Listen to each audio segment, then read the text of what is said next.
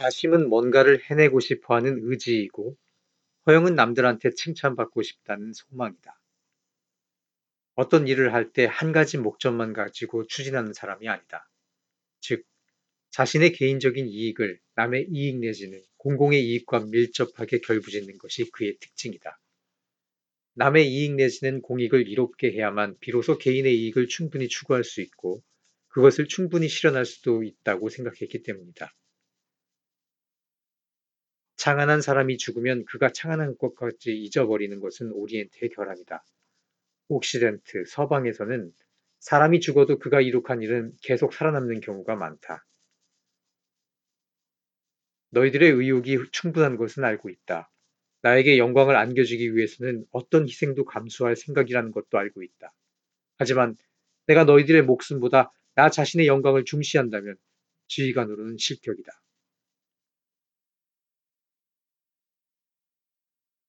내 생각에는 전투도 오케스트라 연주회와 비슷한 게 아닌가 싶다. 무대에 오르기 전에 70% 정도는 이미 결정되어 있고, 나머지 30%는 무대에 올라간 뒤의 성과로 정해진다는 점에서 그렇다. 무대에 오르기 전에 100%가 결정되지 않으면 안심하지 못하는 사람은 평범한 지휘자에 불과하다고 생각한다.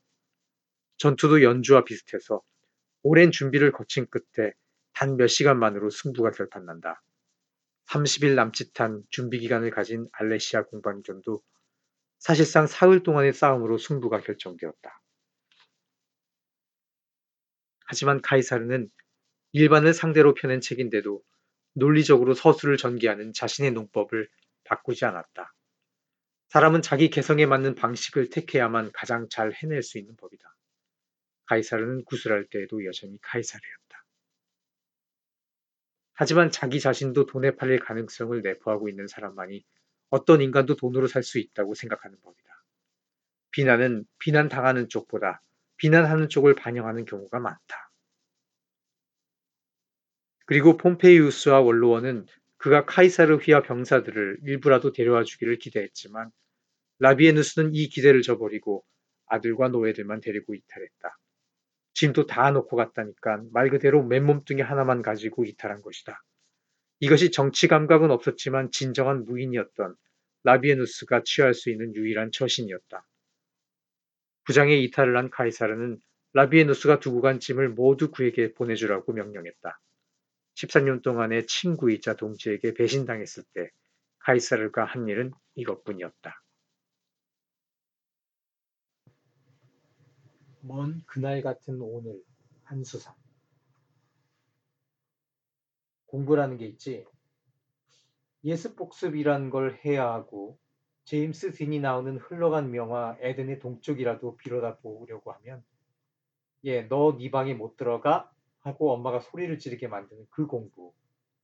몇 점의 점수를 더 얻기 위해 벼락치기로 시험 공부를 하며 밤을 새우는 과정. 그걸 우리는 공부라고 부른다. 그리고 우리는 그 모든 것을 미련 없이 잊어버린다. 아니, 끔찍해서 더 생각하기조차 싫어진다. 그 민족으로 태어나 그 풍습 안에서 자랐고 그 윤리를 지키지 않으면 안 되는 사회 안에서 살고 있기 때문에 내 20살의 사랑은 그렇게 힘들었던 거 아닐까? 한국에 사는 그러고 보면 참 아기자기하다. 선들이 부드럽고 저 능선들은 또 얼마나 순해 보여. 그래, 순한 산 안에 갇혀서 순하게 살다가는 사람들이 우리들인지도 모르지. 아니, 우리들이었는지도. 이제야 산에 갇혀 사는 사람도 없고 산에서 태어나는 사람도 없는 게 아닐까? 태어나면서부터 무례함과 피곤함과 무책임과 귀찮음을 껴안고 태어났나 보다. 사람이란 결국 두 가지 길을 가지고 있을 뿐이야. 무엇에든 익숙해지든가 아니면 그것과 싸워서 지든가. 그래. 나한테 익숙해지든가 아니면 지든가 할 거야. 진다는 건 내 식으로 표현하자면 포기하는 게 되겠지. 나이가 든다는 것은 세상을 안다는 일이니까. 세상을 안다는 게 뭘까? 그건 많은 일에서 그늘과 양지를 하는 거겠지. 우리가 흔히 더럽다고 말하는 것들 속에도 눈부심이 있고 슬픔이 있고 아름다움이 있을 수도 있다는 그것을 아는 일이겠지. 나이를 든다는 것이 그런 것이었으면 좋겠다. 울에 갇힌 동물과 사육사 같은 건가? 여행은 자유와 발견의 시간이었다. 그것들이 켜를 이루며 쌓여서 행복한 순간들이었다. 그런데 바로 그 여행에서 자유로움과 무엇을 만나는 놀라운 체험을 뺀다면 무엇 때문에 내가 먼 길을 떠나야겠는가? 대개의 경우 여행을 할 때 아침을 먹기까지의 시간에 나는 두 가지를 하는 것으로 보냈다. 하나는 어제의 일을 적어두는 것이었고 또 하나가 일찍 거리로 나가 주변을 걷는 것이었다. 이규택 코너의 심동선수라는 글입니다. 88년 서울올림픽에 미국 수영 선수로 참가한 비욘디는 자타가 7관왕이 될 것으로 각광받았었다. 한데 첫 두 경기에서 계속 탈락을 했고 이에 대한 미국인의 실망은 대단했으며 대부분의 전문가들이 비욘디는 그 침체의 수렁에서 빠져나지 못할 것으로 전망했다. 한데 유일하게 나머지 5경기에서 금메달을 딸 것이라고 자신있게 장담한 사람이 있었다. 펜실베니아 대학의 심리학 교수 셀리그만이 그 사람이었다. 그 예언대로 비욘디는 5관왕이 되어 다시 미국을 열광시켰던 것이다. 그는 점쟁이 아닌 지금 미국에서 EQ, 심적 지수로 선풍을 일으키고 있는 학자다. IQ, 지적 지수가 사람의 머리가 좋고 나쁘고를 가른다면 EQ는 마음에 따스고 차고 두텁고 얇음을 재는 잣대다. 취직시키는 것은 IQ지만 승진시키는 것은 EQ다고 하니만큼 각계각층에서 각광을 받고 있는 지수인 것이다. 셀리그만 교수는 서울올림픽에 참가하는 모든 선수들의 심정 지수를 측정했다. 비욘디의 월등히 높은 낙천성 지수를 보고 자신있게 예언한 것이다. 이같이 지구력, 공격력, 순발력, 기복력 등 스포츠 기록 향상에 필요한 심정을 지수화해 적재적소에서 뛰게 하고 또 그 심정을 북돋우는 훈련으로 기록을 향상시키는 심동이 세계적인 추세다.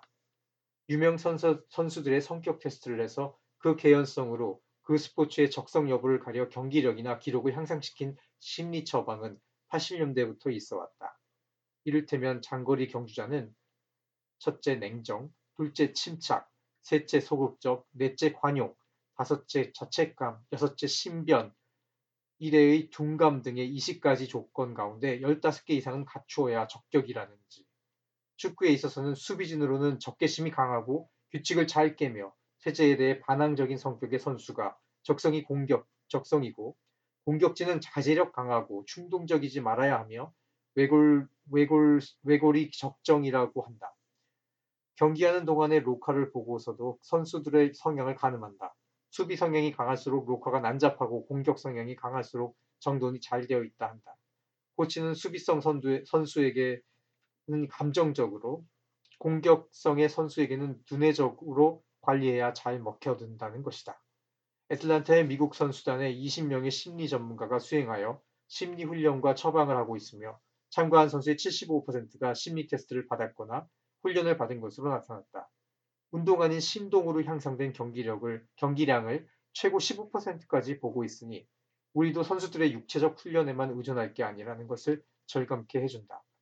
일찍 도입되었던 늘 아쉬웠던 은메달빛이 금빛으로 바뀌어져 있었을 것이므로다. 댄스 댄스 댄스 무라카미 하루키. 그것은 호텔이라는 형태를 취한 상황인 것이다. 이루카 호텔로 돌아간다는 것은 과거의 그림자와 다시 한번 상대한다는 것을 의미하고 있는 것이다. 그것을 생각하면 나는 견딜 수 없이 우울한 상념에 사로잡혔다. 그렇다. 나는 이 4년 동안 그 냉랭하고 어둑시근한 그림자를 없애버리는 일에 전력을 기울이고 있었던 것이다. 그래서 이루카 호텔로 돌아간다는 것은 내가 이 4년 동안 조용히 부지런히 모아온 모두를 송두리째 포기하고 없애버리려고 하는 일인 것이다. 물론 나는 그다지 대수로운 것을 손에 넣은 것은 아니다. 그 거의 대부분은 아무리 생각해봐도 잠정적이고 편의적인 잡동사니였다. 하지만 나는 내 나름으로 최선을 다했으며 그 같은 잡동사니를 제법 그럴싸하게 짝을 맞춰가지고 현실과 자신을 연결하고 내 나름의 조촐한 가치관에 기초한 새로운 생활을 쌓아온 것이다. 다시 한번 전에 텅 빈 자리로 되돌아가라는 것인가? 창문을 열고 모든 것을 내동댕이치라는 것인가? 하지만 결국은 모든 것은 거기서부터 시작되는 것이다. 나로선 그것을 알고 있었다. 거기서부터밖엔 시작되지 않는 것이다. 내가 내 자신에 대해 도대체 무엇을 알고 있을까? 내가 내 의식을 통해서 파악하고 있는 나는 진정한 의미의 나일까? 바로 테이프 레코드에 취입한 소리가 자신의 소리로 들리지 않는 것처럼 내가 파악하는 나 자신의 상은 왜곡되게 인식되어 적당하게 변형되어 만들어진 상은 아닐까? 나는 언제나 그런 식으로 생각하고 있었다. 자기소개를 할 때마다 남들 앞에서 자신에 대해 이야기하지 않으면 안 될 때마다 나는 마치 성적표를 멋대로 고쳐 쓰고 있는 것만 같은 기분이 되었다. 나는 무엇인가를 말하려고 하지만 말이 잘 나오지 않는다. 나는 그녀에게 호의를 품고 있다. 하지만 그런 일이란 막상 말하려고 들면 한마디로 잘 표현되지 않는다. 어떻게 말하면 좋을까? 하지만 어떻든 나는 아무 말도 할 수 없다. 말이라는 게 전혀 떠오르지 않는다. 그래서 내가 아무 말도 하지 않았음으로써 그녀가 상심하고 있다는 걸 느끼게 된다. 그녀는 그걸 내가 느끼지 못하도록 하고 있지만 그래도 나에겐 느껴진다. 부드러운 피부 위로부터 그녀의 등뼈의 형상을 더듬으면서 나는 그걸 느끼는 것이다. 매우 선명하게. 나는 색다른 인간은 아니다. 정말 그렇게 생각한다. 나는 평균적인 인간이라고는 할 수 없을지 모르나 그러나 색다른 인간도 아니다. 나는 내 나름대로 지극히 성실한 인간인 것이다. 세상에는 오해라는 것은 없다. 사고방식의 차이가 있을 뿐이다. 그것이 내 생각이다. 그들은 대부분 마음 착한 사람들이었다. 하지만 나는 그들에게 무엇인가를 주지는 못했다. 가령 줄 수 있었다 하더라도 그것만으로는 부족했다. 나는 언제나 그들에게 가능한 한 많은 것을 주려고 노력했다. 가능한 것은 전부했다. 나도 그들에게 무엇인가를 요구하려고 했다. 하지만 결국은 잘 되지 않았다. 그래서 그들은 사라져갔다. 그녀가 없게 되어 나는 쓸쓸한 심정이 되었지만 그것은 전에도 경험한 적이 있는 쓸쓸함이었다. 그리고 나 자신이 그 쓸쓸함을 제법 잘 견뎌낼 수 있다는 것도 알고 있었다. 나는 길들여지고 있는 것이다. 우리들은 유성처럼 자연스레 연관되는 것이다. 그리고 우리들은 다시 헛되이 기적을 기대하며 시간을 갉아먹으며 마음을 마멸시키며 헤어져가는 것이다. 그것이 언제까지 계속될 것인가? 얼마간의 아픔은 시간이 지나면 사라졌지만 얼마간의 아픔은 뒤에야 찾아왔다. 나는 결코 자폐적이 되거나 외적 세계를 완강하게 거부하거나 하고 있었던 것은 아니다. 다만 단순히 그것은 시간적인 문제였다. 다시 한번 자신을 제대로 회복하고 재정비하기 위한 순수한 물리적인 시간이 나에겐 필요했던 것이다. 아무것도 달라지진 않았다. 언제든 사물의 존재 양식은 같은 것이다. 다만 연호가 바뀌고 사람이 바뀌어 들어섰을 뿐인 것이다. 이러한 의미 없는 쓰고 버릴 음악은 어느 시대에건 존재했고 이제부터 앞날에도 존재하는 것이다. 달이 차고 이지러지는 것처럼. 자, 하고 나는 생각했다. 사회로 되돌아가야 할 때였다.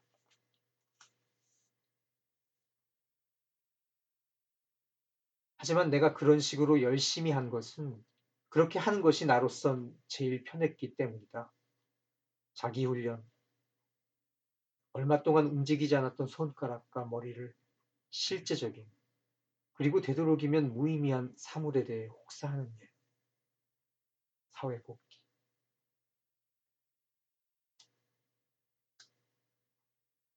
가장 큰 문제는 내가 마음 밑바닥으로부터는 그녀를 요구하고 있지 않다는 그것이었다. 나는 그녀를 좋아했다. 그녀와 함께 있는 것이 좋았다.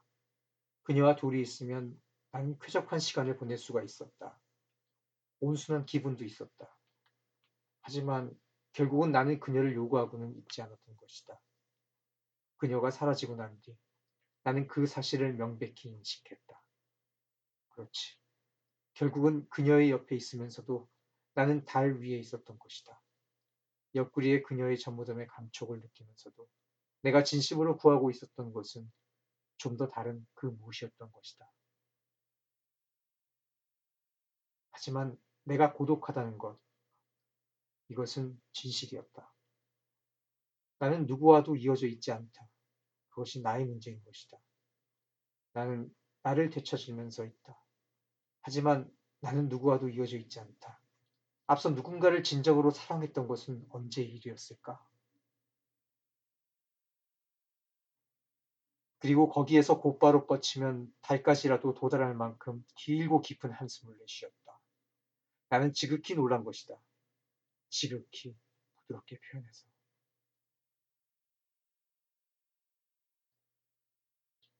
재미나다고 생각한 적은 한 번도 없지. 글 쓰는 일 자체는 별로 고통스럽진 않아. 글 쓰는 건 싫지 않거든. 쓰고 있으면 긴장이 느슨해지지. 하지만 쓰고 있는 내용은 제로인 거야. 아무런 의미도 없어.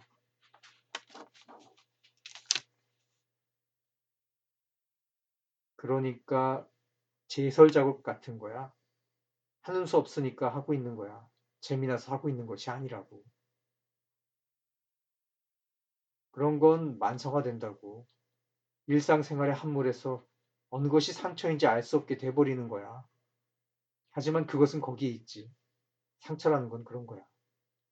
이거다 하고 끄집어내어 보여줄 수 없는 것이고, 보여줄 수 있는 것이라면 그건 대수로운 상처는 아니야.